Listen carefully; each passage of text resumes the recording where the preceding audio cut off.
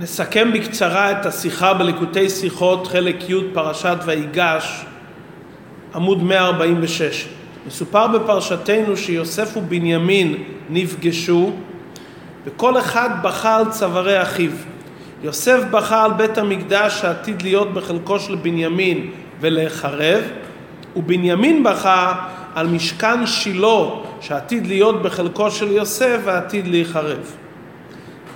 זה שבית המקדש נמשל לצוואר, מכיוון שצוואר זה לא המקום הגבוה ביותר בגוף האדם, אלא זה המקום שהוא קצת נמוך יותר מראשו של האדם, אבל זה המקום היפה ביותר. כפי שחכמינו אומרים שבית המקדש לא היה במקום הגבוה ביותר, אלא בית המקדש היה נמוך 23 אמה ממעיין איתם. מה היופי של הצוואר? מה שאין בראש. הראש הוא באמת גבוה מאוד, אבל התפקיד של הראש הרי זה להעביר חיות והוראות לכל האיברים כולם. מי מעביר את החיות מהראש לכל האיברים? מיצר הגרון בו נמצא הקנה, ושת וורידים. ולכן, למרות שהראש במדרגתו גבוה יותר מהצוואר, אבל מבחינת התכלית והמטרה, דווקא הצוואר יש לו מעלה גבוהה יותר. כי הצוואר ממלא את התכלית להעביר את המסרים הגבוהים לתוך מציאות הגוף.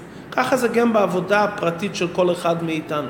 יש הנפש האלוקית איך שהיא בבחינת ראש, שהיא מרוממת ומובדלת מהעולם הגדול ומהעולם הקטן. זה הנשמה איך שנמצאת בעולם העליון, או ברגעים שאדם מתנתק מעולם הזה. מהי המטרה של הנשמה שנקראת ראש? שהנשמה תירד ותתלבש בגוף, זה צוואר. כלומר להתעסק ולהתלבש, להתכופף למציאות הגוף, הנפש הטבעית וחלקו בעולם, לברר ולזכח אותם. לכן בית המקדש נמשל דווקא לצוואר ולא לראש, למרות מעלתו הנפלאה שהוא גם הראש שמנהל וממנו באה החיות לכל העולם. לכן יוסף ובנימין בכו כל אחד על צווארי אחיו, כי התכלית של ירידת הנשמה למטה זה לא להיות בדרגת ראש, כלומר גבוה ומנותק.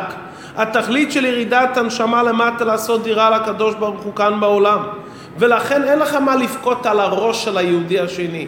עצם ושורש הנשמה שנקראת בשם ראש תמיד שלימה, גם בשעת החטא הייתה באומנה איתו יתברך. על מה בוכים, על מה מבקשים? על התכלית של יהודי. מה התכלית של יהודי בעבודתו? לפעול בגוף. זה נמשל לצוואר. ולכן יוסף ובנימין בוכים על הצוואר, הם מתפללים ובוכים ומבקשים שיהודי יעשה את הכוונה בירידת הנשמה למטה, לא להתנתק, אלא אדרבה להתלבש, להתעסק ולברר את מציאותו הטבעית, הבהמית, ואת החלק שלו בעולם.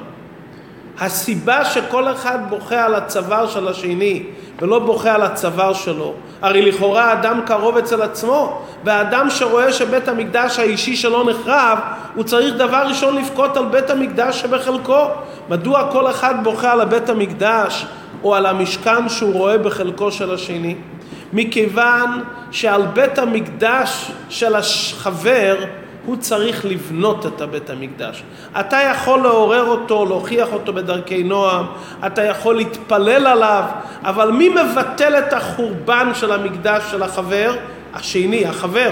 הרי החטאים גורמים את החורבן, ותשובה ומעשים טובים בונים. לכן על הבית המקדש של השני אני יכול להתפלל. על הבית המקדש האישי שלי אני לא יכול להסתפק בבכי. כמה שהבכי הוא טוב ומעיכל, אבל בכי לא בונה. ועל הבית המקדש האישי שלי יש לי אחריות אישית. בזה אני לא יכול להסתפק בבכי בלבד. הבכי יכול להיות התחלה של הקלה, או בכי של תשובה, שהוא הכנה לקראת בניין בית המקדש. ולכן אין מה לפקוט על הבית המקדש שלי. על בית המקדש שלך אתה צריך לבנות אותו. על השני שעשיתי והשתדלתי, ובכל אופן לא הצלחתי לשכנע אותו באופן מושלם, אני בוכה ומתפלל ומבקש רחמים עליו. לכן כל אחד בכה על בית המקדש של השני. בכי שלא בזמן לפעמים מחליש את העבודה. ועל פי זה נבין מדוע יעקב אבינו שפגש את יוסף, למרות שהוא ידע שבית המקדש יחרב, ולמרות שהוא ראה את הגלות האחרונה הארוכה, יעקב אבינו קרא קריאת שמע באותם רגעים. מה המשמעות של הדברים? יעקב אבינו שעניינו ישראל השלם, כלומר הוא אחראי על כל עם ישראל, כל נשמות ישראל כלולים בו, שהוא רואה חורבן של בית המקדש, יעקב אבינו מתעסק ופועל לבנות את בית המקדש. אמירת קריאת שמע עניינה לחיות עם אחדות השם, להתמסר ולהתקרב להשם בכל לבבך ובכל נפשך.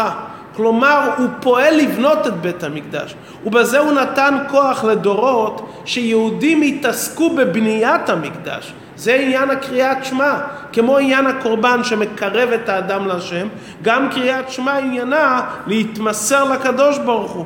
לכן יעקב אבינו לא בכה אלא התעסק בעיקר של הבניין, בהנחלת התוכן של קריאת שמע, הפצת אחדות השם, ולהתקרב לקדוש ברוך הוא בכל לבבך ובכל נפשך. והעיקר מה שאנחנו רואים מכאן, שגם אם אתה רואה ברוח הקודש שבית המקדש יחרב, שלא יעלה על דעתך שחס ושלום זה מנוי וגמור, אפילו חרב חדה מונחת על צווארו של אדם, אל יתייאש מן הרחמים, כפי שראינו אצל יחזקיהו המלך שקיבל נבואה מישעיהו שהוא צריך לעזוב את העולם. מספרים חז"ל ומובא בפסוק שיחזקיהו אמר לישעיהו, קלה נבואתך וצא, והיסב את פניו אל הקיר והתפלל להשם וביקש, והקדוש ברוך הוא לאחר הגזירה ביטל את הגזירה והוסיף לו עוד 15 שנות חיים. לכן גם אם אדם שומע איזה עניין אפילו ברוח הקודש, בוודאי שהוא יכול לשנות את המצב באמצעות מעשים טובים, הוא יכול לשנות את המצב ולבנות את בית המקדש. זה ההוראה אלינו. כל אחד מאיתנו צריך לבנות את בית המקדש הפרטי שלו. כל דור שלא נבנה בית המקדש בימיו כאילו נחרב. יש את העבודה הפרטית שלי לבנות את המקדש הפרטי אצלי. שאני בונה את המקדש הפרטי שלי, משיח הפרטי ובית המקדש הפרטי שלי נמצא. כי בכי והנחות זה לא התכלית. התכלית זה פעולה ועשייה. התכלית זה גאולה פרטית. בניין בית המקדש הפרטי, שזה יביא וימשיך את הגאולה הכללית, בניין בית המקדש במקומו על ידי משיח צדקנו בקרוב ממש.